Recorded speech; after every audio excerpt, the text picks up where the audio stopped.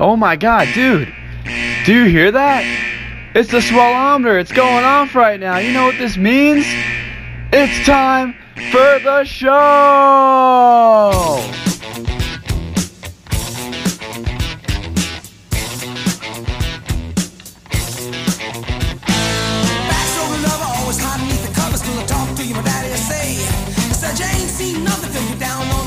Sure to be a change in your ways.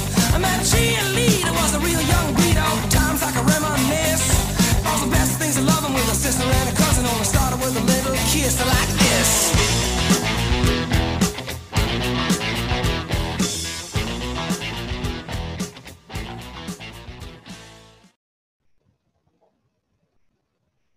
I think it's working.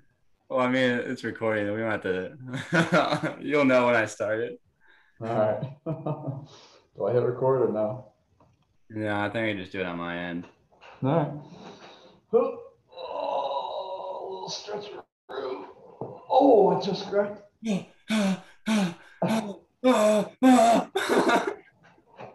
See, like you get the.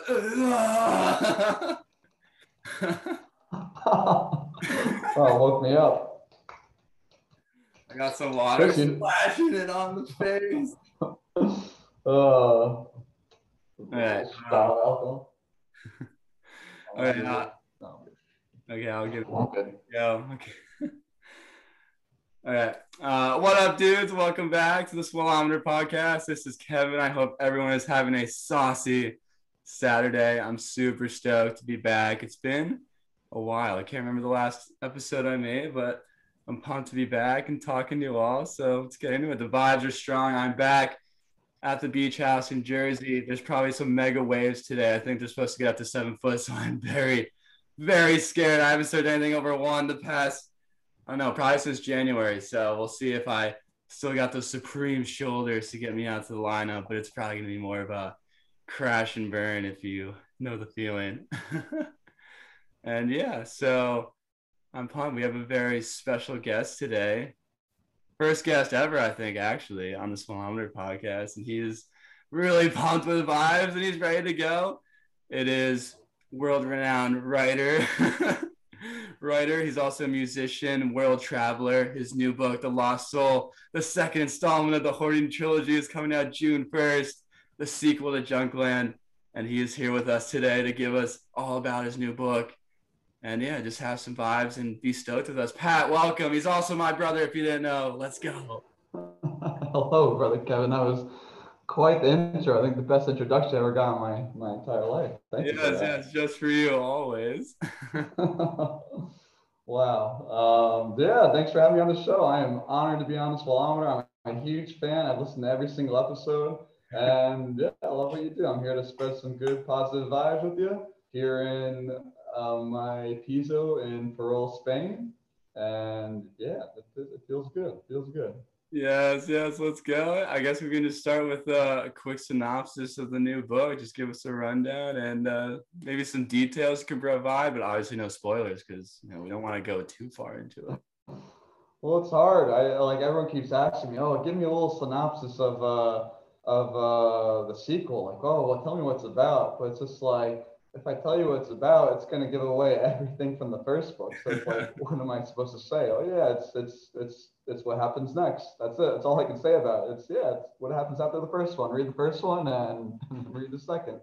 I can't reveal too much of it, but yeah, anyway, so those who don't know about the Hoarding series, the Hoarding series is fantasy, but my fans have actually labeled it fairy tale fantasy, which was exactly what I was aiming for, since a big influence behind writing Junkland was Disney movies. For those of you that know me, I love all fairy tale Disney movies, and I want to write something more for an older audience, a little bit beyond PG, maybe a little PG-13, Ooh. a little R-rated. Maybe not that far. But anyway, the Hoarding series begins with Junkland, which is about a young boy named Jarvis Grant who works in his father's shop just outside the castle walls, and he hates it, everything about it. Jarvis daydreams about becoming a knight, saving princesses, and defeating cruel kings. He believes that a knight fears nothing. until the Hoarding comes to Astenpool, and Jarvis experiences fear firsthand when his home is destroyed by hoarders. And these hoarders, they come down from the Western Mountains, a giant mountain range which no one has ever crossed before. And the people of Astenpool, they do not know what lies on the other side. And the hoarders attack the kingdom with laser-like guns called captors, sucking up everything into captor packs. They kind of look like what the Ghostbusters use, but instead of sucking up ghosts, the hoarders use these captor packs to process some kind of energy from all of the material they suck up from the captors, including humans, animals, doors, debris, everything. So once they process all the energy from the material, the hoarders shoot it back out, compressed in the form of a block. And over time, these blocks are stacked up to make walls, which eventually forms a junkland, kind of like the world that Wally lives in.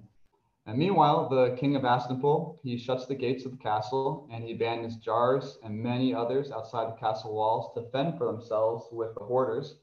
And in order to make an attempt to help his people, the king sets up retrieval stations along the castle walls where survivors outside the castle go to be assigned a job. And these jobs consist of retrieving something beyond the castle walls in the Junkland for inhabitants inside the castle, and in return is granted a reward, usually something to help survive out in the Junkland. And Jarvis is forced to become one of these retrievers, as he's one of the inhabitants abandoned outside the castle walls by the king. But when one mission puts Jarvis and his friends in danger, he realizes the only way to stop the hoarding is to get into the castle and find the mysterious princess he had fallen in love with 3 years prior. And the overall mystery of the series is figuring out who these hoarders are, where they came from, what really lies over the Western Mountains, and why these hoarders are collecting and processing energy, hence the hoarding. And and book 2 kind of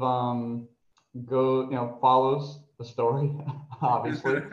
But the big difference is I think Junkland is mainly has a very like Disney type of vibe, fairy tale type of vibe, but The Lost Soul kind of has more of like an epic fantasy vibe, like it's growing in a way, right? So it goes from like a kind of more of like an individual hero type story. Now it's kind of growing into more of a, I guess, an impressive fantasy adventure. No, exactly. Like The Lost Junkland focuses mainly on Jarvis. There's other point of view characters. There's a point of view of a princess, of a knight, but it kind of follows one linear story. Like all the characters are on the same line, on the same story. With The Lost Soul, the characters go from this linear story and they all break off into their own paths. So the story kind of became more or less 3 stories, and all verging off onto their own adventures. And later on in book 3, I'm going to have to obviously connect it all. But so the world definitely gets more expansive. The characters get more in depth. I think The Lost Soul is a darker story. I think a lot of my beta readers reading it were like, wow, Pat, that was one dark story. There's one like happy party scene, and they're like, I'm so thrilled that there was just a moment of happiness in the story, because it's definitely darker. Hence the name. Is there a specific reason why you think it has a bit of a darker tone, or why it's gone in that direction? Oh, what a deep question. Oh, the deep cues. We're getting right into the meat. I do. It took me a while to discover this answer, but after some heavy reflecting the past few days, I think Junkland reflects, both books actually reflect me in a way. Jarvis, in the first book, he works for his father in his father's shop, and he hates it, and he daydreams of becoming a knight, and that's kind of reflects my situation. After university, I graduated with an engineering and math degree, and after university, this is totally opposite of what writers study, I guess. But I worked for 3 years at a large engineering firm outside of Washington, D.C., and it wasn't for me. I didn't like this job. I wanted to do something different, and that's how I discovered how I wanted to be a writer. And I wanted to, find the life that I deserved, that I wanted to live. So I think when I wrote Junkland, that kind of reflected into the character while I wrote him. It was kind of like what I was going through. And now with the Lost Soul, Jairus, he achieved what he wanted of becoming a hero, and now he kind of realizes that that's not exactly what he needs. He achieved it, but that's not exactly what he needed in his life. And now the Lost Soul, kind of like the name, the Lost Soul is something in the book, obviously, but also like as a metaphor of, he's lost in his own life. He achieved becoming a hero, but now it's not what he needs. He needs to discover who he truly is. But now like the book takes him on a journey of discovering his true purpose, of who he really is. And it kind of reflects myself also. After I moved to Spain, I kind of went through the same thing. Like I pursued the life of being a writer. And now that I could reflect on my life through different eyes, outside of my engineering job, outside of the life I lived in the United States, I could reflect on my life a little more and see it through different eyes, and now start to think about, okay, what's my purpose in life? Where do I want to be? Who do I want to be? And yeah, so it definitely has some parallel with what I'm going through. I think it's definitely a lot of stuff that people can relate to for sure. I think it'll be a good read. So. Just because a lot of people, even if they feel like they have it figured out, sometimes like things come around and you don't really know, like if you're on the right path or doing something that goes in the right direction. Things can switch so quickly that you might want to do something else. And like I know I've experienced that, and there's other people out there who feel the same way. So maybe having a story with those, well, obviously like your story with having those undertones and that theme will be something positive for people to read, and obviously having this huge fantasy adventure on top of it will be a pretty impressive storyline to follow. So what you're saying is reading the Horden series will change lives. Oh yeah. Yeah, right here, folks. It's gonna change the world. You better get on it and read this on June 1st, and you know the vibes.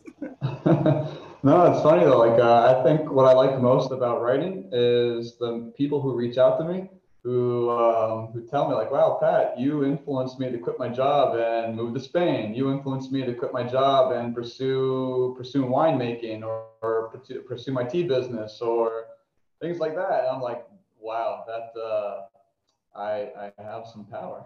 That's kind of what it feels like. Like, I don't know, like seeing all you guys do all this, like as I was going through college and graduating, and just it made me feel like, oh, like I can't just go out and do this, like some ordinary thing like everyone else. Like there's too much creativity out there that it's flowing through all of us that we need to utilize. And that's pretty much the birth of the podcast and everything and where we are now. No, I agree. And I totally support the podcast. I love it, love everything about it. And I'm happy you're doing it, man. And it's just, it makes me kind of sad sometimes. Like I have a lot of people who, when I was working in a large engineering firm, I had a lot of friends who would come to me crying.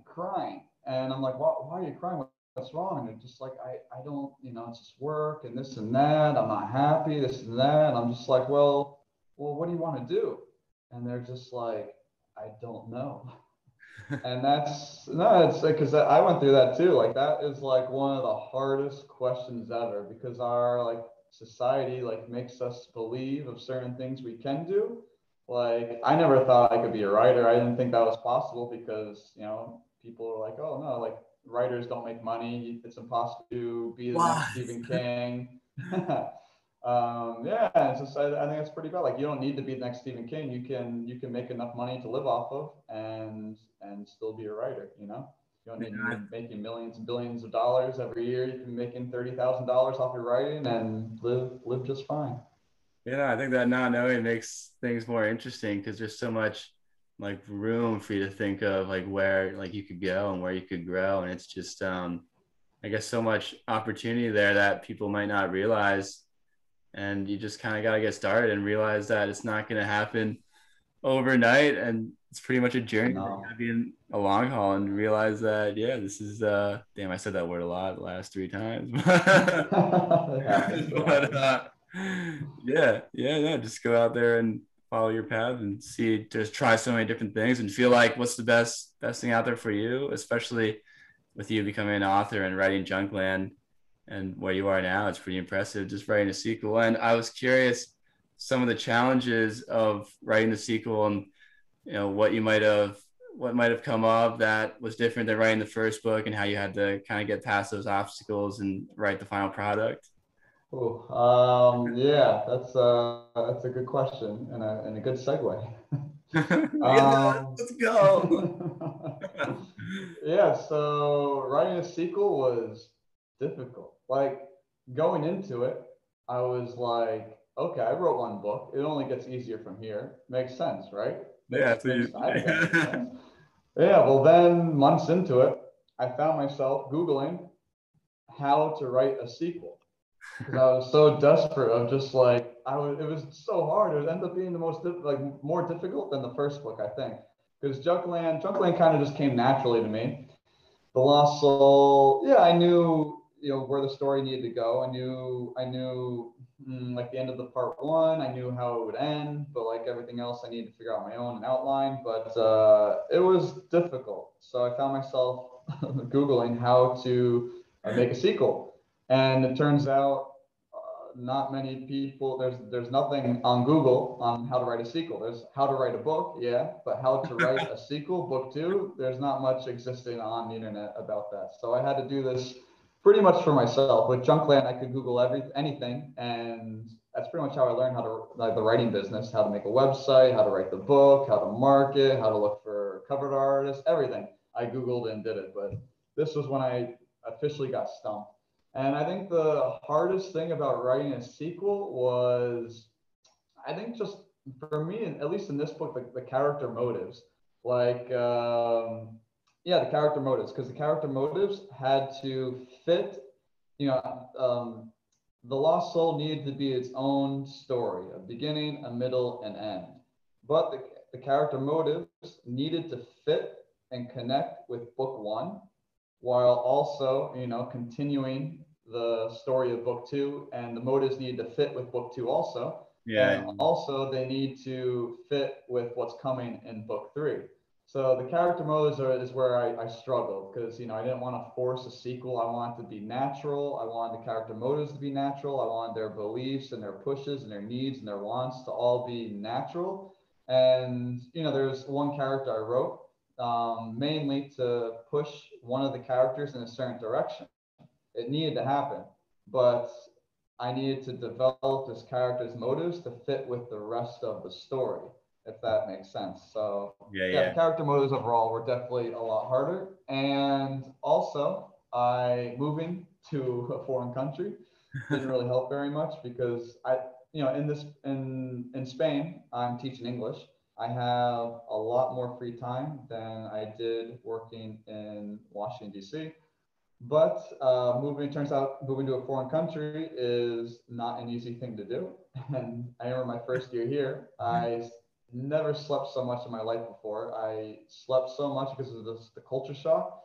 I think it was our uncle who said, when you move to a new place, you need to see a full calendar year in order to be fully accustomed to this place.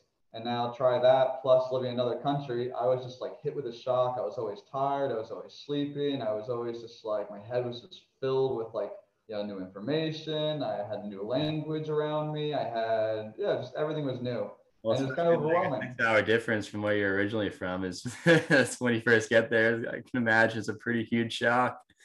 Yeah, I remember I lived in southern Spain my first 2 years. And it was the first time in my life where I took a cold shower because it was so hot, no air conditioning in the apartments. And yeah, just like being surrounded in heat 24/7 drained me. And this lasted for a solid, I'd say like 3 months like that. So yeah, it was hard finding a routine to get down and write. I think that was the most difficult thing. So I think that's why writing The Lost Soul Junkland took me a year and a half to write. The Lost Soul took me around almost 3.5 years to write. And I think just moving to a foreign country really delayed my process. And I'm praying that book three will not take me 3.5 years this time. Yeah, no, I know you're talking about like having to delay the process, but I'm curious just with moving to Europe and doing all that world traveling did have any influences on the story or your writing style compared to when you originally were writing Junkland, and yeah, maybe how it has developed in that way just from being out in Spain. Yeah, I wrote my best stuff here in Spain, in Europe. I am also a songwriter and I write poetry. And He does it all, ladies and gents. He does it all. I dabble in a little bit of everything these days. But yeah, I wrote some of my best songs here in Spain, some of my best poems. I wrote some of The Lost Soul before coming to Spain, but I think it really developed when I arrived here. And I don't think that's really a coincidence.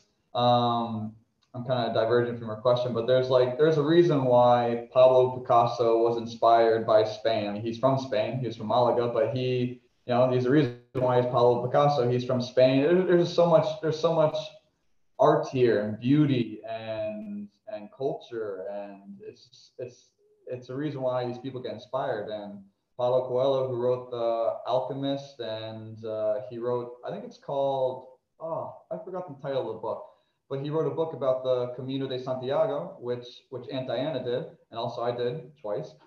And it's a hiking route in the north of Spain, and and it's a really famous hiking route to do here. And Paulo Coelho did it, and while doing it, it influenced him to write a book. And also Ernest Hemingway, he was very fascinated by Spain, was always coming here. He always went to the San Fermin Festival, which is located in Pamplona, and we know it as the running of the bulls. So Ernest Hemingway would always go to the Running of the Bull Festival, and he ended up writing a book about it because he was so influenced by it. And I really don't blame him, because I went to the festival, and it was probably the best festival I've ever been to in my life. Just the whole environment, the people, the best fireworks I've seen, seeing the Running of the Bulls. I saw this small little girl from our university running with the bulls, and I was just like, what the heck are you doing in there? But yeah, it was just a really great experience, and I understand why these people are influenced by this country to write, to create art, to create writing, to create music. For myself, it's just coming here. One thing that comes to mind, I'm terrible at writing or like creating castles, and I hate the castle I created in Junkland. I absolutely hate it, and I think moving here in Spain and all over Europe, there's castles everywhere. And it seems like all the buildings have those types of castle vibes on it, and they're all built in that like medieval type of look to them. Yeah, no, and we don't really experience that in the US. So it really was an eye-opener seeing all these castles, and now I can be like, okay, so this is how it is. So this is how it's like to walk inside a castle and finally experience it, instead of like watching Game of Thrones and experience the castle from there. And and also like experiencing different cultures interacting with each other. Like within Spain, there's so many cultures within Spain. Like in Galicia, they speak their own language called Gallego or Galician. And for example, in País Vasco, in Basque country, they speak Basque. And Basque is totally different from Spanish. The Galician language is kind of similar to Spanish. It's actually what created Portuguese, and it's the only place in the world where they speak it. And it's like Spain has 17 autonomous comunidades, like autonomous communities. Oh, nice. They're like states. Thank you. Pretty good. And sometimes it comes out just randomly, but they're like states in the United States, and Spain has 17 of them. And sometimes going to a new autonomous community is like going to a whole different country, because they have different food, there's sometimes different languages, just different cultures. And yeah, it's pretty wild, and seeing everyone interact with each other and what people think about like the other people, and then just Europe in general. It's just like a cluster of just like so many languages and culture mixed together. You meet German people, Austrians, people from the UK, Swedish people, it's everyone. It's just we don't really experience that in the US, so it's kind of really cool seeing. It's just like my mind can't comprehend how, like the other weekend I went to Porto, which is a city in Portugal, and how 3 hours away they speak a whole new language and have a whole new culture. My mind is just like still, it's hard to comprehend. You know, you go 3 hours away in New Jersey, and maybe you're getting We're like gonna duck. maybe you're getting a couple different like sandwich shops or something. But that's pretty much it. Working 3 hours take you from New Jersey. You can get to South New Jersey in 3 hours. 3 hours north would bring you where, like New York, I guess. Yeah, maybe like probably getting close to Vermont, maybe a little bit more snow, but in the No, that's true. That's true. Yeah, just I think dry out there. Massachusetts like 4 hours. Pretty much Yeah, just it's you crazy. know, if you go a few hours out of Jersey, like you're pretty much the only difference is that you got to pump your own gas. That's all it is. That's a very good point. Do we know why we do that? No, I never heard or like understood why, but I think we might be the last state in the whole U.S. is still. I mean, I'm not Oregon. especially Oregon does it. yeah, I don't know. It's not a bad thing though, because especially when it's like 20 degrees outside in the winter, like no one wants to get out of their car and do that. But No, not at all. Not at all. yeah, that's pretty much it. If you don't know, if you haven't lived in New Jersey, that's pretty much the culture shock that you're gonna hit compared to the rest of the United States. Is that you'll try and get out of your car, and then the guy will give you a death stare, like, "Wait, what are you doing? Get back in." This is my job. How about you get lost and let me pump that gas?" And you're like, "What do you want? Regular, super, medium?" Diesel. Diesel. You want some Vin Diesel in that car? That diesel. But yeah, I guess. Just let them do their thing, and that's what they get paid for. It's a vibe. Support the gas people. They're the Amish people too. I guess it's a culture shock and go experience the Amish out in Pennsylvania. Oh yeah. Well, I don't know. Even driving through Pennsylvania, just such different energy in New Jersey. New Jersey, you just get like, I don't know, lots of industrial, especially like some parts of it. You're just driving through. You always see like that the smokestacks coming from all those buildings, and then Pennsylvania is just like literally nothing but like grass and trees and this one road that you're driving through, and then like maybe a couple cows and horses. But Hershey Park, you got Hershey Park. Oh yeah, that's true. I think I got scared from the chocolate bars.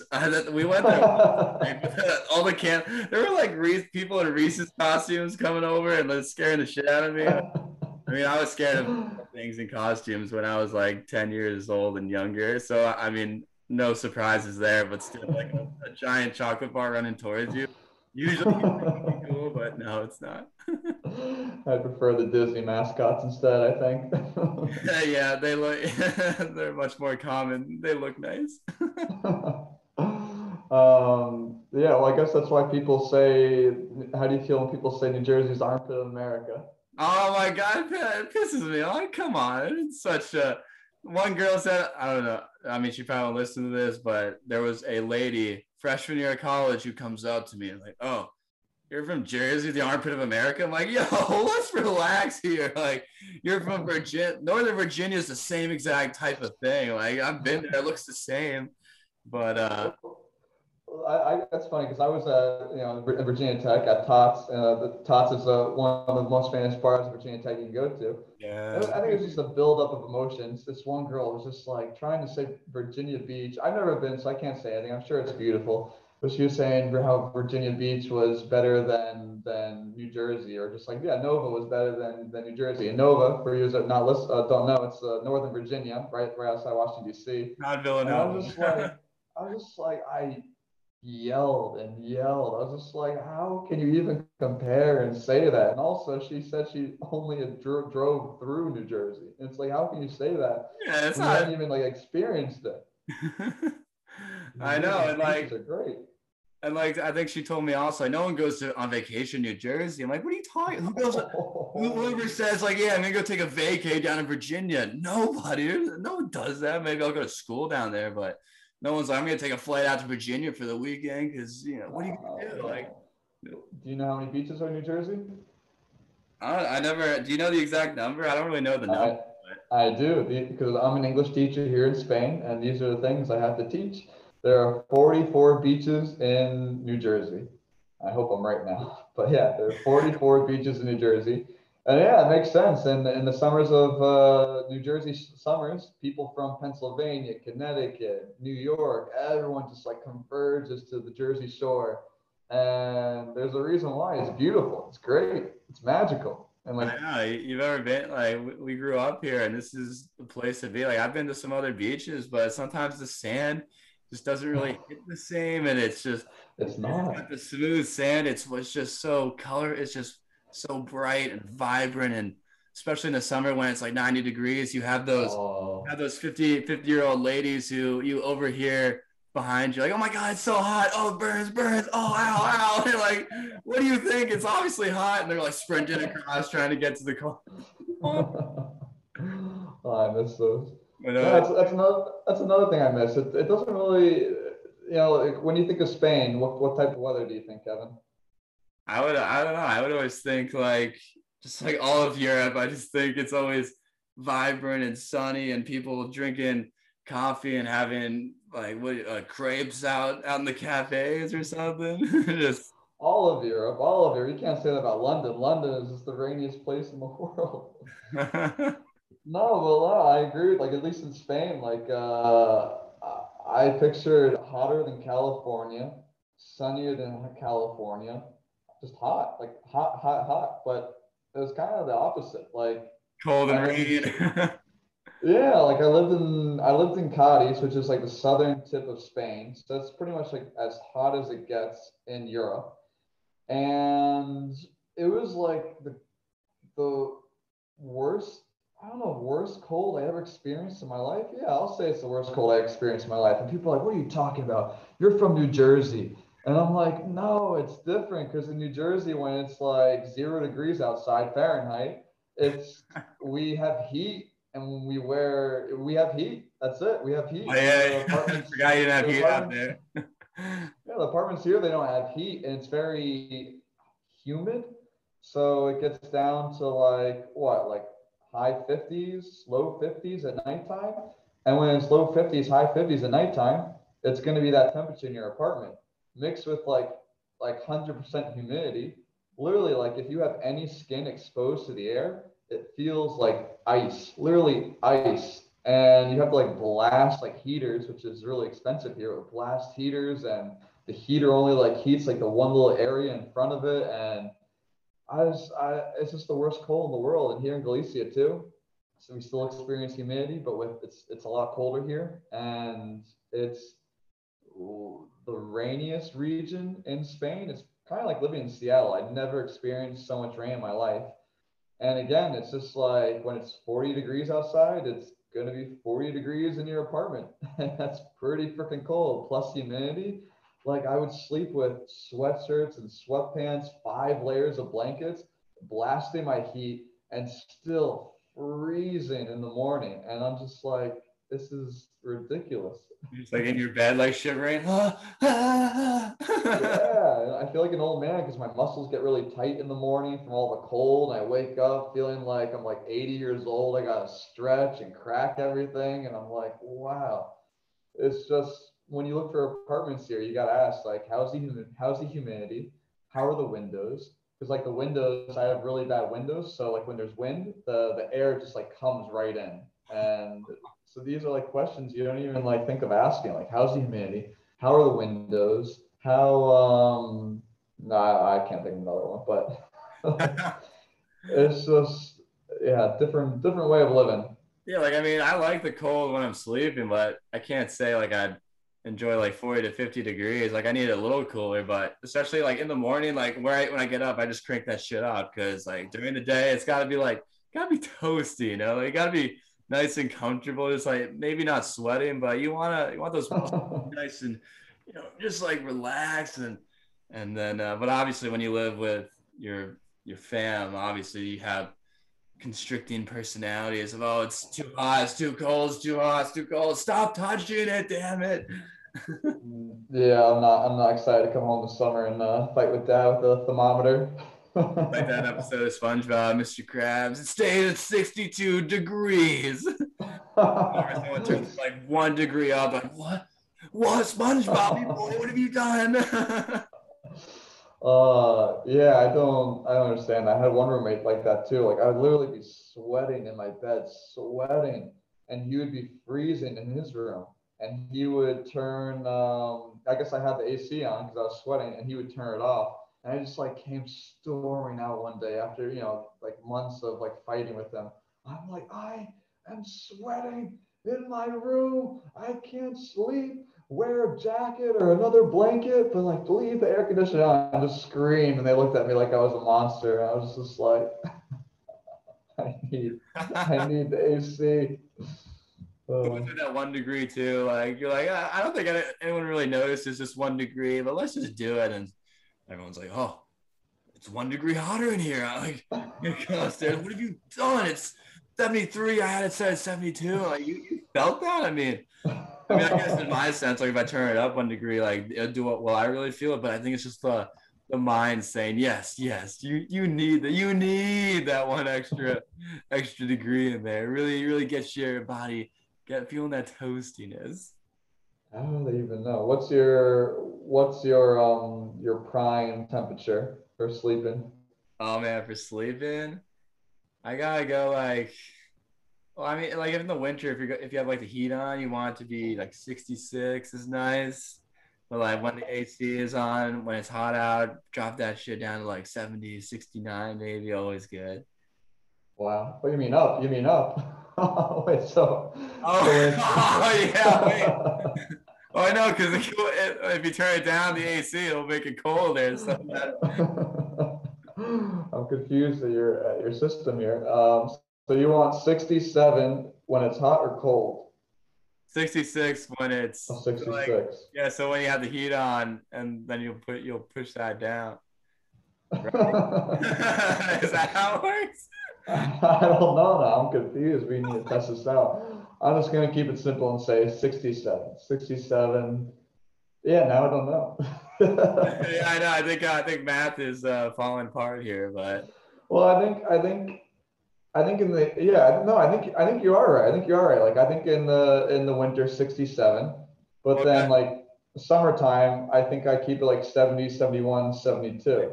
Because in the So I think winter, you- like it's trying to bring the temperature down, but you gotta like 66. The temperature's trying to go down because it's cold outside. But the 66 is keeping it there. But in the summer, the temperature's trying to rise with the AC, but the AC is keeping it down. You know.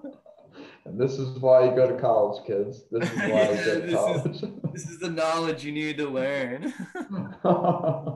I think we segued a bit away from the author cues, but yeah, no, always good to get some of these classic vibes in, and just remembering all the brotherly days of when we would all go crazy living in the same house.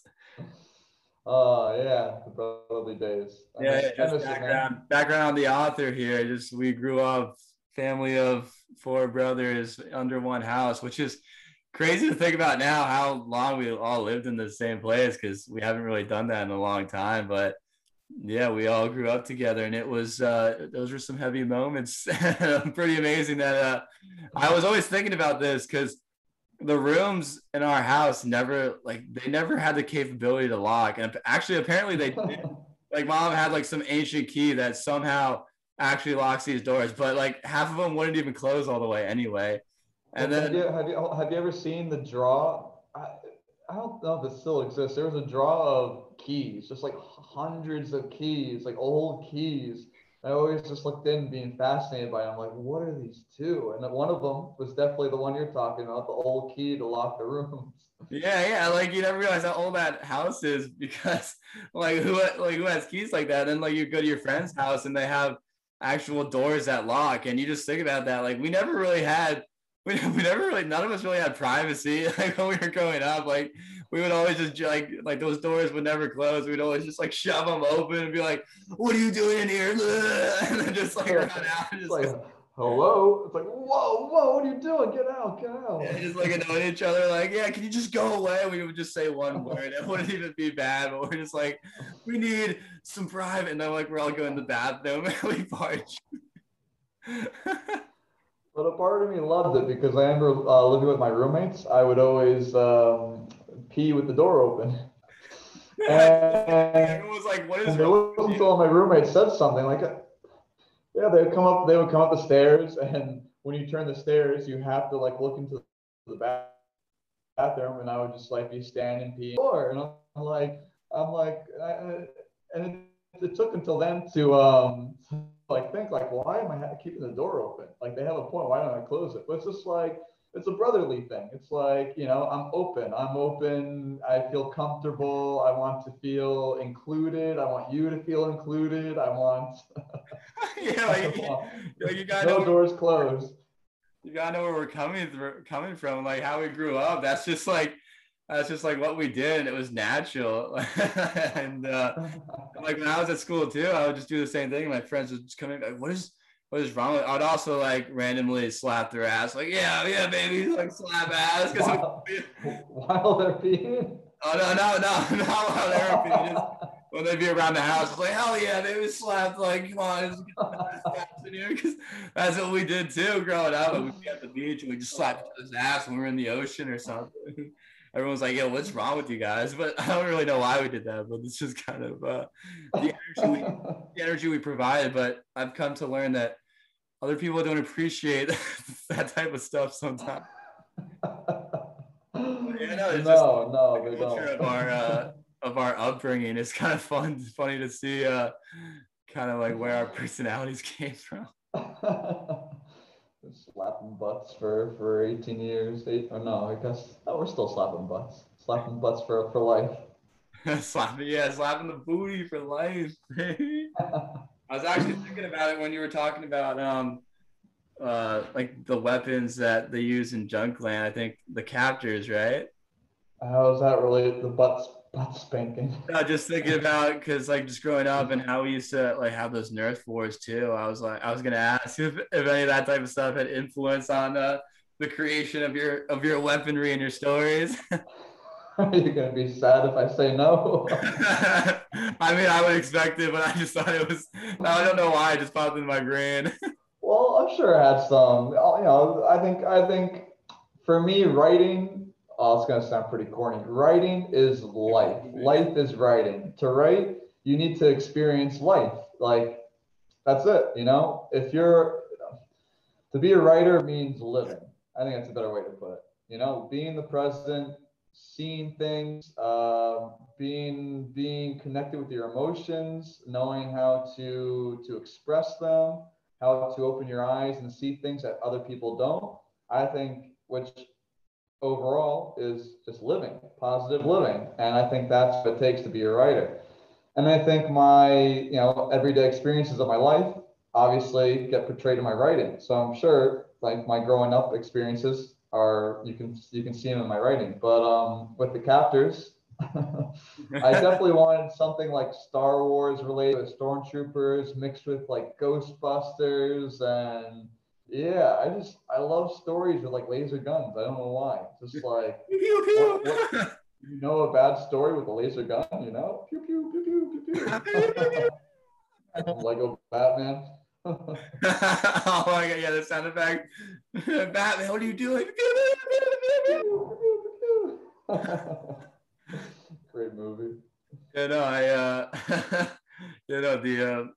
I can just imagine creating the weapons in a story is probably one of the most fun parts, and just because it's more like a unique thing. Like Star Wars obviously has like the lasers, and then just other ways to battle in stories. Just like how do you come up with those types of the types of devices that they'll utilize? And like you said, like for theirs they use well, I forget how it worked. Like they use the energy, right? And then it creates the captors.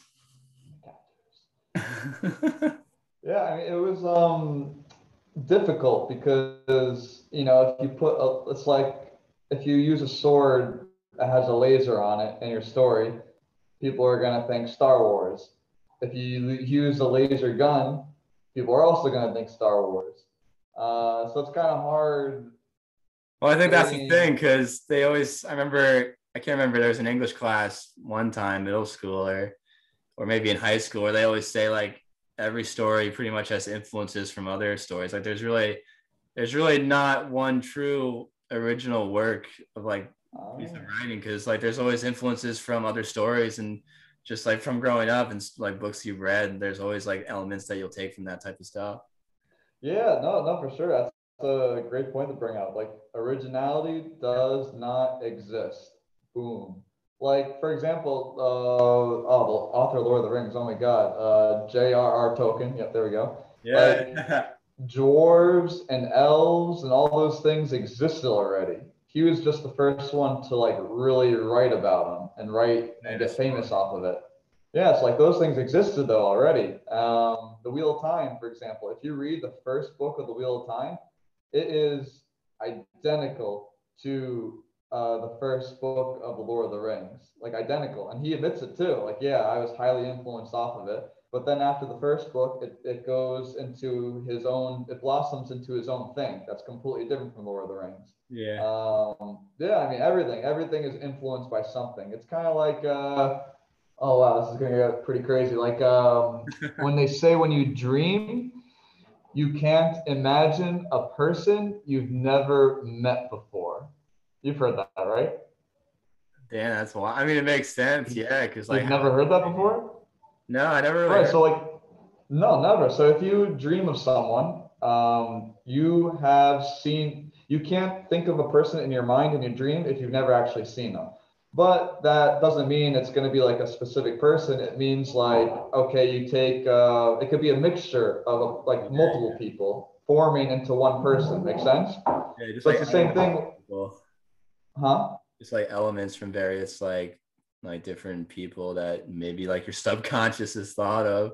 Yeah, no, exactly. And it's like, okay, maybe you're influenced by this, and this, and this, and you combine it to make your own form of originality, more or less, Yeah. if that makes sense. Yeah, it's pretty wild because yeah, a lot of writers I've met, not just writers, musicians, artists, whatever, they all think they have to be original, but it's like none of them are original. I think, oh, bless you over Thank you. there. You're allergic to this conversation.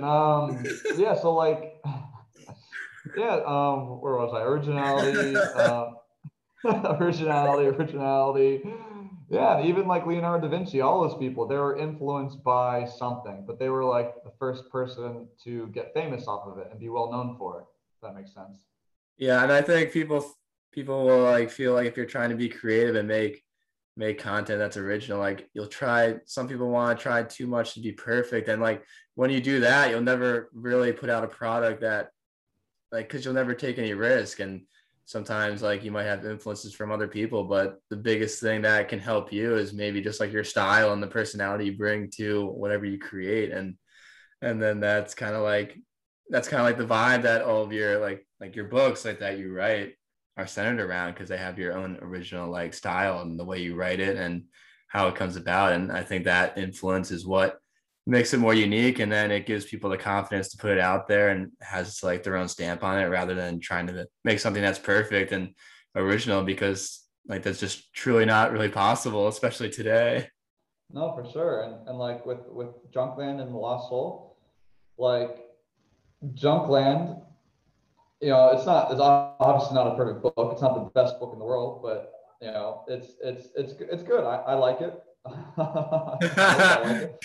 But That's that's fire. not the It's point. fire. That's not the point I'm trying to make. But my point is, The Lost Soul is a whole. It's a better book. It's the writing's better, the story's better, the character development's better. It's better because I'm a better writer. I've grown. So it makes sense that book two is going to be a lot better than book one. And a lot of people who are reading it right now are literally like reaching out to me and being like, "Wow, Pat, like book one was, yeah, it was good, but like book two is like this On is another like level. the next level."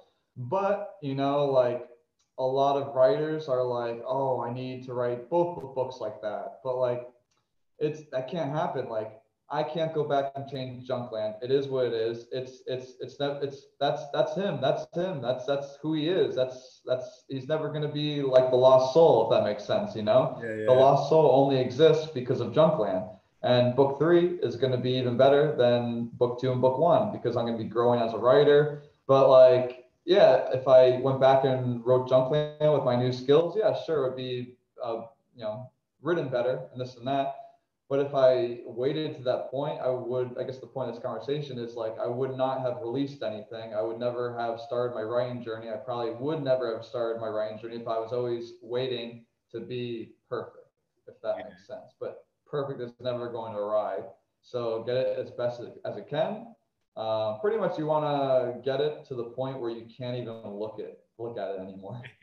Get it to the point where you can't look at it anymore, and just release it and don't look back. And move on with your life and the things that you want to improve on, the things you want to do better on, your new ideas, take them and use them for your next book or the next thing you want to do. Yeah, no, for sure. It's it's definitely a unique process, and just seeing the growth through every story and how the writing has improved is impressive, and always going up from here, and always gonna create new things and create better work just because of getting the years under the belt and the skills becoming enhanced and all that. That's just like podcasting too. I'm sure I'm sure after your 300th episode, you're gonna look back at episode 1 and be like, oh my god. Yeah, I still went back and listened to episode 1. I'm like, whoa, like that like that's what I sounded like god damn. Yeah, I mean, it was good. I enjoyed episode 1. I enjoyed all your episodes, but it's just like, but it's just weird thinking, turns on. Confidence, yeah. But like episode 300 would not exist unless episode 1 happened. Yeah. And especially just getting over like the fears, like when you listen to your own voice. I remember doing that when I was younger and being like hearing yourself on video, and you just think, whoa, that is that is not what I expected. And I think my voice is definitely higher. Once I hit puberty, I just went like straight into like monotone surf voice, because I've been around the beach too long that puberty just went straight into that, just like, what's up, brah? That's pretty much how it's been. And then I hear myself on video, I'm like, whoa, in my brain I sound super not even close to that type of energy. But I mean, it's a unique voice. You capture it, you utilize it, and I think after a while you become more inclined to listening to it, because now I feel like it sounds a bit different, or maybe just like my ears have adjusted to like maybe the frequencies of what it sounds like. So it's it's pretty weird. You gave me some influence, because my first podcast on my book tour is going to be released on June 1st, and I'm dreading, like I had a lot of fun doing it, just like this one too. And also with this one, I'm just dreading listening to both of them later on in the future. It sounds pretty, it sounds good listening to your smooth voice. It really fits the vibe of the God. Yeah. Shit. Right back at you. Swap. And I mean, as always on the pod, we always gotta talk about surfing and shredding the gnar. And I know growing up, you surfed before I even did. And just we're segueing a bit from the cues here, but we're just gonna get into some more background of the author here and his lifestyle. But yeah, I mean, you surfed before I did. You even had your own board, and I didn't really start till later on. But I guess how is your surfing expanded as you moved to Spain, and like how's it been? Just, I know you get like 20+ foot waves out there, so it's a little bit different than New Jersey. Yeah, so I'm very impressed with your surfing, because I think I was like one of the worst of the Johns brothers at surfing. I had one summer in Long Beach Island, New Jersey, where I got really good at it. And then it's just something that you have to keep doing. And with, living in New Jersey, if you don't want to surf in the ice cold water in the wintertime, then you got to wait until summer. And, you kind of lose it. You have to start from the bottom again and work your way up. So, yeah, I kind of had one good summer. And after that, university, I just didn't have a lot of time surfing, so I kind of lost it and never really picked it back up. But I always wanted to do it and be one of the Johns brothers, the good surfers. Like I think that California trip we went in 2018, right before my God, I sucked ass. I sucked so much ass that trip.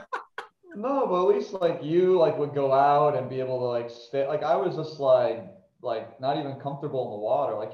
Surfing first, you need to surfing's difficult because you can be a professional at one beach and then go to another beach and be a noob again, So you got to really learn the beach, know the water, be comfortable before you can even start like taking a wave. So that, that I wasn't very comfortable, and I watched all you guys going out, and I was just like, wow, like I'm jealous. I don't feel comfortable in the water like they do, but I wanted to be like that. And then I moved to Spain, and my first year I didn't surf at all. Well, no, that's a lie. I did surf. It was just in Cadiz where I lived. I live by Tarifa, which is like the southernmost tip of Europe. It's right across from Morocco, and that's like the wind capital of the world, they say, because the Strait of Gibraltar divides Tarifa from Morocco.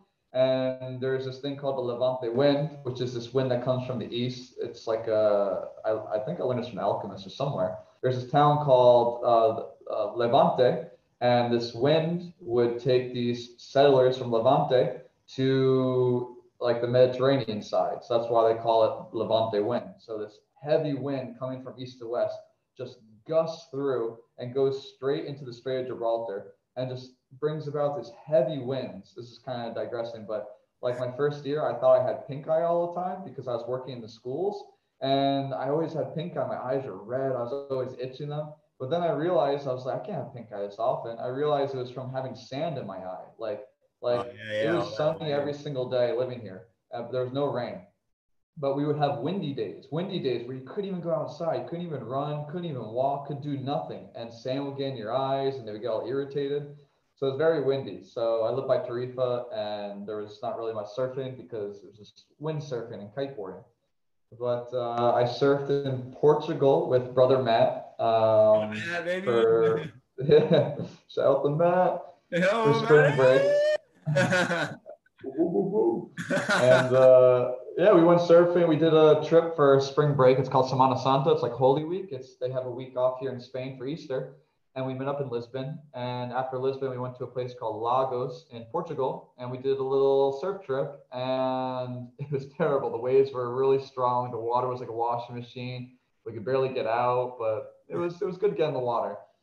And then during the summertime, I went to a city called Santander, which is in the north of Spain. And the north of Spain is just a whole new level of surfing. Like there is surf culture in northern Spain. Southern Spain, not so much. But yeah, so I lived with the, huh? To the north? To the north. I traveled to the north, and I lived with a host family in Santander, Spain, and they love surfing. So they would take me surfing all the time. I used this giant green longboard. This thing was huge. It was like a tree trunk. And it was my favorite board ever. I would literally paddle 1, 2, and just stand up. And I would take these monster waves. And it was just such an easy board to use. And the waves are just different. The waves are big, fat, and slow. And they're just so easy to catch.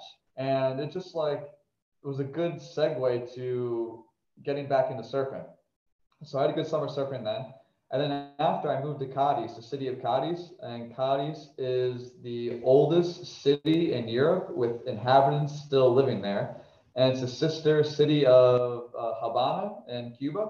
So if you ever watched James Bond, Die Another Day, if you remember the scene of Halle Berry coming out of the water looking all sexy when James Bond goes to Cuba. Oh, yeah. The binoculars, bird watching, but really is watching some sexy babe coming out of the water. But yeah, Cadiz was a big surf culture, and I bought a surfboard. And I'm a longboard guy. I like the feel of a longboard. I like cruising. I like relaxing. But the wintertime, the waves got big, and everyone recommended getting a shortboard.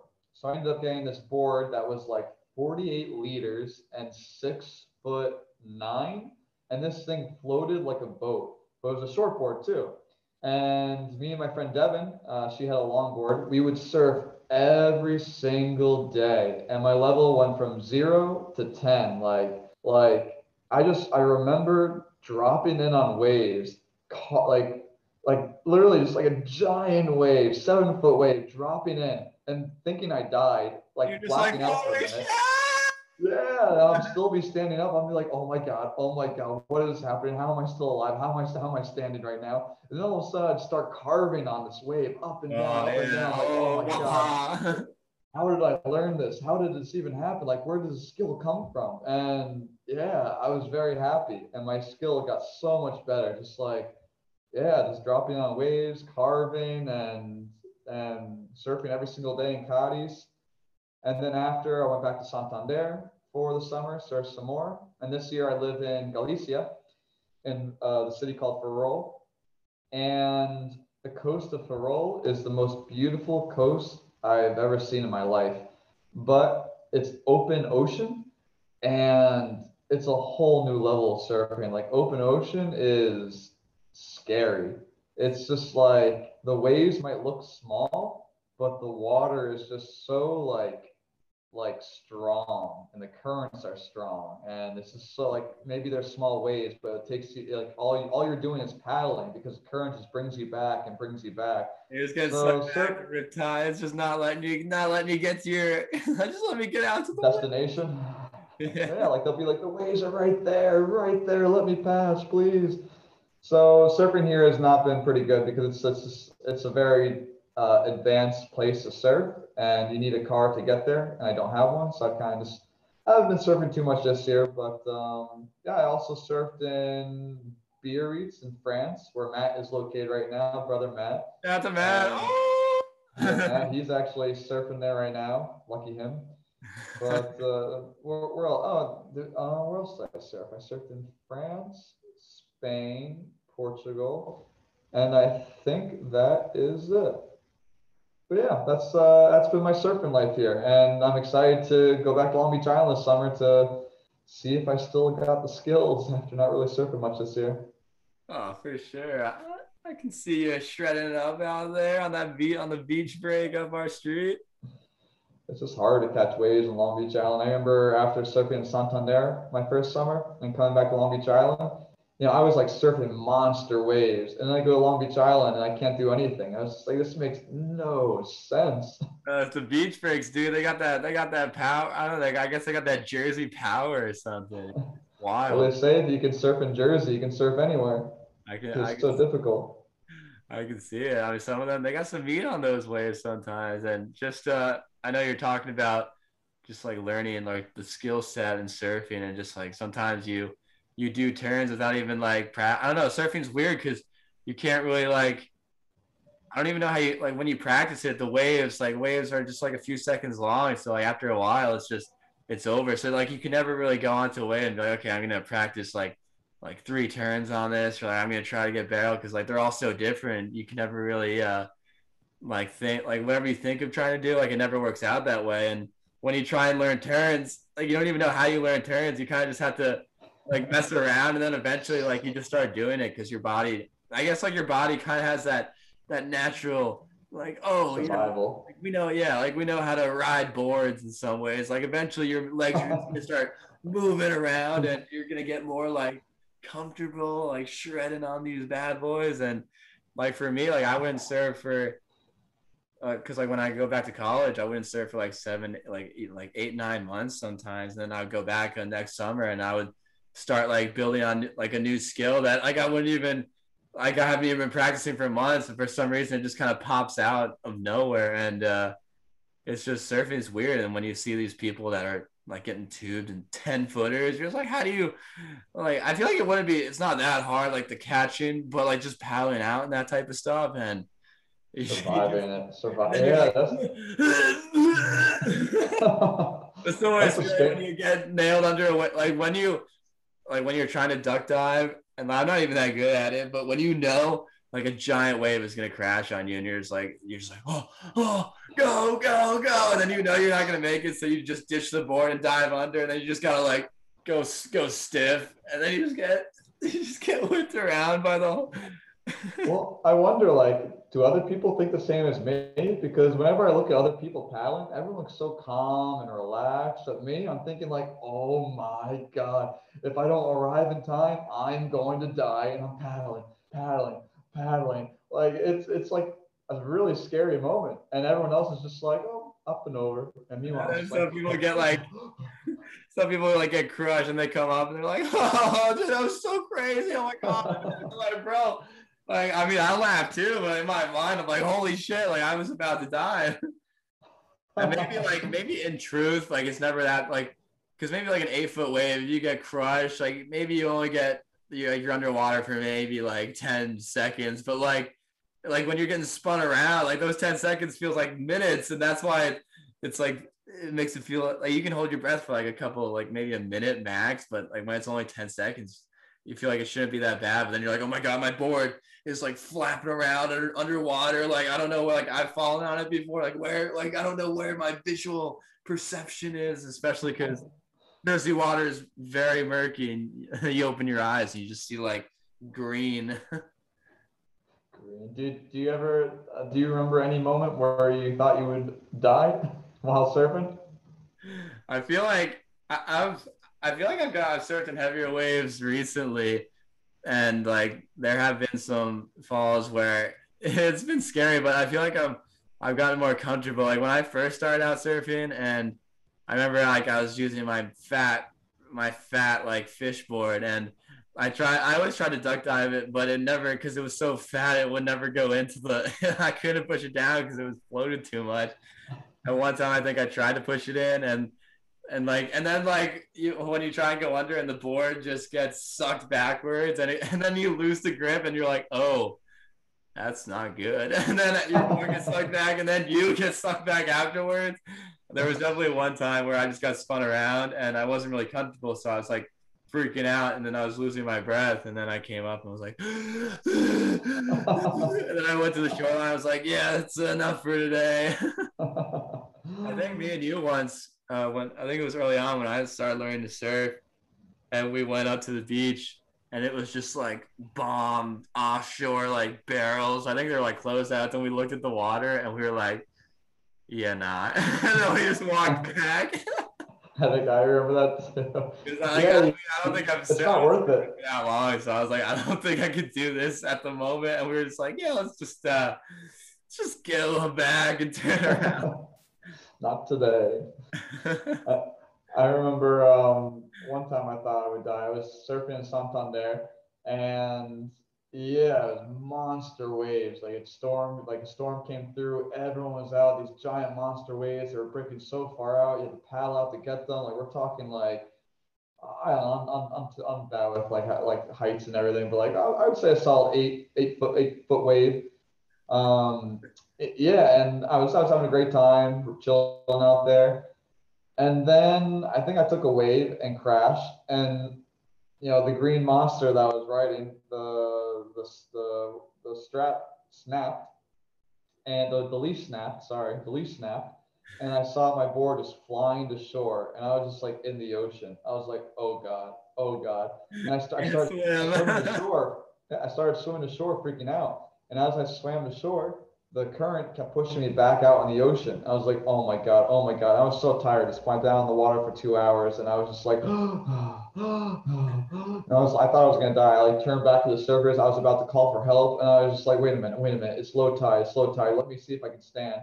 Or touch the bottom. And then I ended up putting my foot on the bottom, and the water was like up to my waist. I remember you told me that's not how it's good. So I walked back to shore. You're just like, like, oh. Like that scene from SpongeBob when who else? Larry comes in, Patrick and SpongeBob are like, oh please help, oh please, oh god, cramps, and then Larry's like, cramps. He's like, you guys water's up to his knees. Always a good SpongeBob reference in there. Oh, I love SpongeBob. Good times. I actually played because my third grade students, they love SpongeBob. Like all we do is talk about SpongeBob. All they do is draw SpongeBob things like the Krusty Krab, and we bond over like, because they know the names in Spanish and I teach them the names in English. Like Mr. Krabs is Senor Congrejo. It's a school bonding over it. And the other day we had art class, and the teacher was like, Pat, be the DJ. They wanted me to play music, so I ended up playing SpongeBob music, and it was just a playlist of like the Hawaiian songs in SpongeBob, the chill Hawaiian songs in the background of SpongeBob, and all the students, they loved it. So like they were getting to feel the sponge. They were liking the sponge. it's nice. It's nice that these are third graders, man. They're like what, 6 years old? No, 6 years old. They're like 8, 9 years old, around there. No, Yeah. wait, No. 6, 7, 8. I don't know. They're young. They're young, but they still like SpongeBob. That's pretty cool. I know, man. I miss those times when we would come from school or like Saturday mornings and we would just watch fun. I miss those days when we could just turn on the TV and channel flip and just go on Nick instead of like streaming because Channel 33.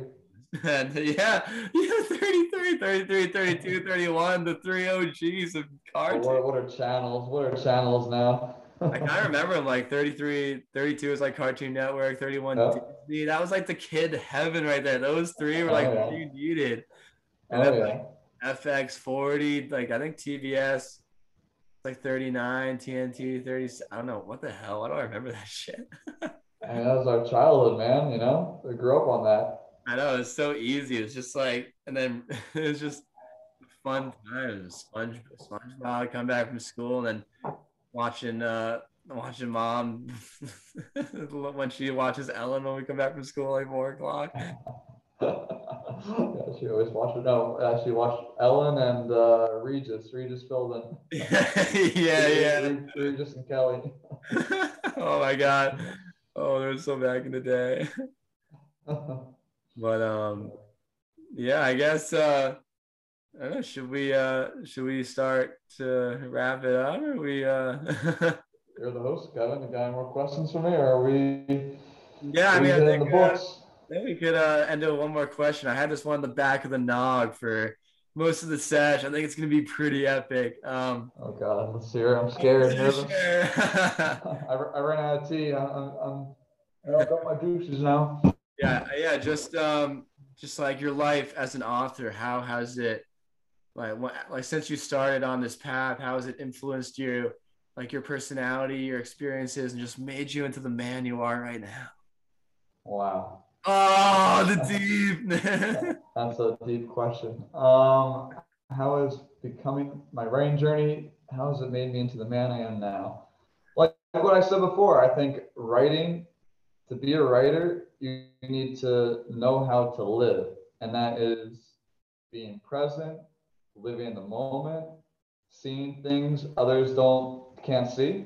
I think that's like one big trait I have. A lot of people I'm with, I'm like, oh, look at that over there. Oh, no, look at this over here. And everyone's like, wow, Pat, like you have some pretty good eyes. Or like, wow, Pat, I didn't even notice that. I tend to just like really notice things. And it's a thing like growing up too. I remember being in restaurants with ex-girlfriends or friends, and they'd just be like, I'd be like, oh, this song's playing on the radio, and they're just like, out of all this noise going on in the restaurant, a song we playing, like, oh, I like this song. You're like, what? There's music? And I'm like, yeah, you can't hear it. It's like that's Maroon 5 playing right above us. So it's just like I always notice things, and I think coming to coming to Spain is part of my writing journey, and it's been difficult. It's been hard. I don't look back on, I don't have any regrets. I love every minute that I love every decision I made so far in this writing journey, leaving my job behind, leaving Washington, D.C., moving to Spain. But like, I think a lot of people think it's a walk in the park. It's like, extended vacation, but really it's just like another way of living. And also like one of the most difficult things I've ever done in my life, writing a book, moving to Spain. It's been, I've ran a marathon. I've ran a marathon, and it's nothing compares to that. It's just so difficult. But sometimes they're hard, but I think it's made me the man I am today, because it's taught me writing has taught me how to cope with stress. Writing has taught me how to cope with change. Writing has made me go out of my comfort zone. Writing has made me cope with failure. And I think failure is very important, to exceed or to grow in life. Oh, yeah. Because if you don't fail, you're just going to stay the same level your entire life, and you're not going to grow. I really think it's important to always keep learning. In writing, you need to always keep learning, because you need to have new ideas, you need to experience new things so you know how to write about it. And yeah, it's just I am not the same person I am before I started writing. And I think it's a pretty cool thing. I've learned a new language. I've wrote 2 books. I have a poetry book coming out. I have, I do some freelance writing on the side. I think differently, and my way of living has been reprogrammed. Yeah. No, it's awesome. Did Just you get anything in that cluttered mess of an explanation?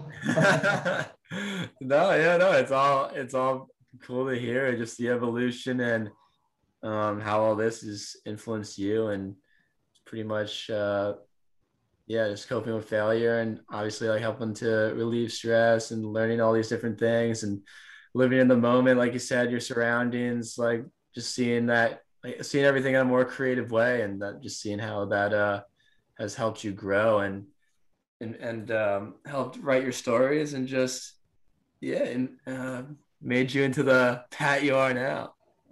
I have one little good story that I like telling people, because going on this journey of becoming a writer, moving to Spain, leaving my engineering job behind, like a lot of people on the East Coast of the United States can't comprehend other ways of living. There are other styles of living, beyond, working a 9 to 5 job, making a lot of money, Sorry. So like I was in Santander having an ice cream. Oh, sorry, something in my throat. I was having ice cream on a Friday night. I saw your story. It looked delicious. Yeah, I posted on my story.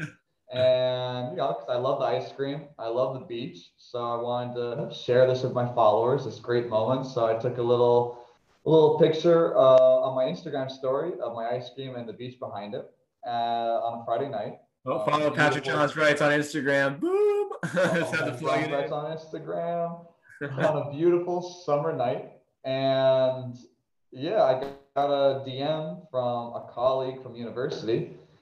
And this colleague wrote to me, be like, "Hey man, do you know that by not working your engineering job, you're missing out on this percentage of the company contributing to your 401k, and then missing out on this amount of money to contribute to your 401k? That's $50,000 that you're missing out on just by not working just by not working your engineering job." Grimacing emoji, like what are you doing emoji? Yeah, bro, like cringe emoji. And I was just like, first off, what is wrong with having ice cream on a Friday evening? Absolutely nothing. Second off, like it's just comments like that that make me that remind myself that I made the right choice, because it's just that's not the kind of life I want to live. And like this person was trying to make me feel bad, because he feels bad about his situation. He sees me living a different lifestyle, and he thinks, and he wants that, but he's trying to make me feel bad because he doesn't have the guts to go out and achieve that lifestyle for himself. I know. Don't let those people, like, those aren't stokers, man. Don't let those people kill their lives. Totally not cool. Those aren't stokers at all. And yeah, I've received a lot of those comments too. It's just moving abroad, just a lot of people reaching out to me and being like, "Dude, like, what are you doing? Proving the haters are married. You're missing out on marriage and family and a stable life and all this money and this and that." I'm like, let me live my life. Yeah, like, dude, I'm just trying to have a chocolate ice cream cone right now. Like, oh, what? Like, what's all this? What, you got a wedgie or something? Chocolate and vanilla. Never just one. You got that one? Always together. Didn't you? Hell yeah, I need the twist. I need the something better than a good old twist. Guy. Well, I'm excited to eat some more ice cream cones with you this summer. Let's go. Skip dip. It's always Vinny's vibe too. You probably sensed that as I just said it. Shout out to Skipper Dipper. Skip. Ow. Shooter. Guys, but this has been quite the interview. I'm pumped. And just reiterate, Lost Soul comes out June 1st, available Amazon. Yes, and follow Patrick Johns Writes for more. Website, patrickjohnswrites.com. Go follow all the social channels. Yeah, he's doing great things, and pumped to have him here. And a surprise, we will end this episode with a nice Stoke shout out of the week, where we pretty much just tell us what's gotten us fired up this past week. And it doesn't have to be a person, anything, inanimate objects, feelings. So yeah, Pat, you want to start? Get us going? Yeah, sure. So my Stokes shout out goes to little Jose Manuel, this little 5-year-old boy. A little backstory. So, I work at a school here in Spain. I teach English. And on Thursday, when I left my school, there was a guy dressed in, beehive uniform. I don't know what to call it. A beehive guy. A bee boy? No, I guess a bee man. A man of bee. A bee man. This bee man. Yo, bee man. Bee man. Beekeeper, bee man. He was, this poor soul got put to the task of taking down this beehive that formed right across the street of the school. And as I was leaving school, I just see these clouds of bees surrounding this bee man. And this police officer just standing like 20 feet back, arms crossed. And I just like stand there watching this like event happen. And I tell the officer like, "Oh, be careful, be careful." He just looked at me. He's like, "Get the hell out of here." So yeah, I was just like watching this bee cloud. And then the next day, Friday, I have my kindergarten class. And, Jose Manuel, he's just a very cute kid, very quiet. And it's usually the quiet kids who bond with me the most, because they're the ones that probably go home to mom and dad, be like, "Oh my God, Patrick did this and said this and this and this and this and this and this." Yeah. And really, like, he didn't even talk the whole time. Yeah. So, like, I was really honored when this happened. So I was in kindergarten class, and I had the main teacher, Juana. She was in the class with me, and she's always there with me. She's always the main teacher, and I'm like the assistant. And all of a sudden, like, little Jose Manuel comes like sprinting over to me. I've never seen this kid sprint ever. And he comes sprinting over me. He's like, in Spanish, he's like, "Patrick, there's something over there." I was like, what are you saying, Jose Manuel? Like, repeat. He was like, Patrick, there's a bee over there." And like, I just like freaked out because of like yesterday seeing the beehive. I was like, oh, like, "Jose Manuel, get behind me, Jose Manuel." And I took his hand and I was like, "Okay, let's go check it out. So like together, and I was just honored that Jose Manuel chose me. Like, he could have ran up to the teacher, like, "I don't speak the language, like, I'm not fluent." He chose the foreigner to protect him in this situation and not his like main kindergarten teacher. So I was honored that Jose Manuel chose me. Like, Patrick, there's a bee. I was like, "Okay, cool, Jose Manuel, let's go check it out." And like, we tiptoeing over, and all of a sudden I see something flying towards us. I'm like, whoa, Jose Manuel, get back behind me, Jose Manuel. Like, whoa. And I'm like, oh my God, because there was a beehive the other day. Like, I'm thinking maybe there are bees all over the school now. And then I get a closer look. I'm like, okay, Jose Manuel. It's a mosca. It's a fly, Jose Manuel. It's okay. He's like, "Oh, are you sure? It's like, yeah, it's a fly, Jose Manuel. Look, it just flew out of the classroom." And he's like, oh, okay. And he sat down, and I was just like, we had a bonding moment that day. And I'm just very honored that Jose Manuel chose me to protect him, the guy who's probably most scared of bees. Oh my God, that's awesome. Shout out to Jose Manuel, baby. Let's go. Oh, I didn't know that was that big. Excellent Stoke shout out. First one with a guest. So what about you? What's your Stoke shout out? I think for me, my Stoke shout out of the week is more of a I don't know, just like an experience or like a feeling. Well, not really. Yeah, just like when I'm working out, or you're just getting that energy pumping. Like, I've never really done this before, because when you go to a gym, like, you can't, like, there's people around, so you can't really let out that fire in you. But when you work out at home, there's no one around. I'm usually in the basement, and like recently, like the past few months, I've been getting into that state where I would just like be so fired up, and I'd be doing exercise, and all of a sudden, like, when I can't do anymore, like, I just start to like rage. And I don't know if you ever, like, you should try it sometime, but like it's like a rage I never like knew I could have. Like it's like you being the Hulk. yeah, that's what it feels like. Like you're just like I can't do Goku, anything. baby. All of a sudden, like when there's people around, I'll like try and like scream internally, but I'll just like throw out fist pumps and just like oh! And I'll literally be screaming at home like full on, and just I never like had this emotion come out, but like every workout, I'll just like try and get that rage and just like that energy and like that feeling, and it's just like stoke on another level, and you're just up to a degree that you feel like you're gonna explode, and yeah, no, one day you will.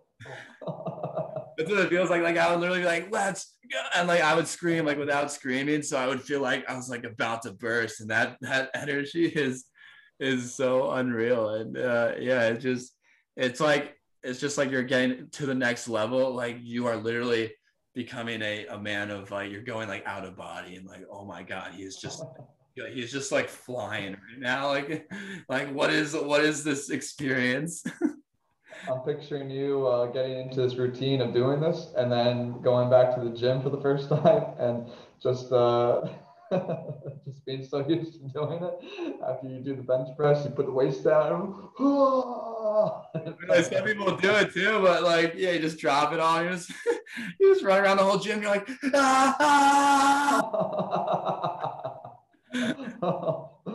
Oh, I've actually been, because of the gym I go to because of COVID. No one goes, so it's just me. And like a really groovy song will come on, like maybe like Yeah by Usher or something, and I'll be like, you know what? I'm gonna start dancing. Yeah, I started dancing. Yeah. You know, because there's no more clubs open anymore. Yeah, it's fun, man. I practice my dance moves and lift some weights and dance some more and do. You know, it's I like it. Yeah, no, it's just like you can never really express the feeling of a nice scream, just like a full on, especially when you're driving in a car, like on like when you're traveling, you're so close to your destination, you're so tired, you're just like yeah, you just like absolutely let out one when you're solo in the car, and you're like, yo, can all these cars like hear me in the highway right now? Or like when the neighbors are like, yo, is he dying over there? Let me go. Yo, what are you doing in here? Oh, what? I'm just doing some chest. Like, chill. No one's. I'm gonna try that now after my next YouTube yoga class. Yeah. After they say namaste, thank you for coming, namaste. Yeah. You're like Goku or like what's that, Dragon Ball Z? You're like, oh my God, he's what they call that? Like he's morphing or Super Saiyan, man, Super Saiyan. He's going Super Saiyan. No, Super Saiyan. Oh, Super Saiyan? You never watched Dragon Ball Z? Oh my God. Oh, I thought it was Super Saiyan. Well, it does seem like they're going super insane. But no, Saiyan, Super Saiyan. Oh, damn. Oh, yeah. Well, I watched it a lot. I just, I think other people didn't know it too because they would just call it Super Saiyan. Super Saiyan.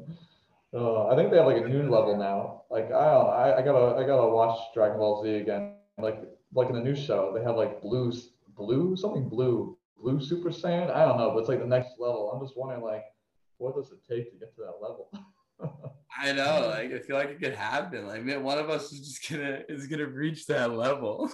The boys are gonna be, when the boys are together, we just gotta get someone to get to the next level and just like rip the shirt apart, like yeah. But yeah, Stoke shout out, find that energy, like just maybe experience your Goku and yeah. Jose Manuel. Yeah. Shout out Jose Manuel.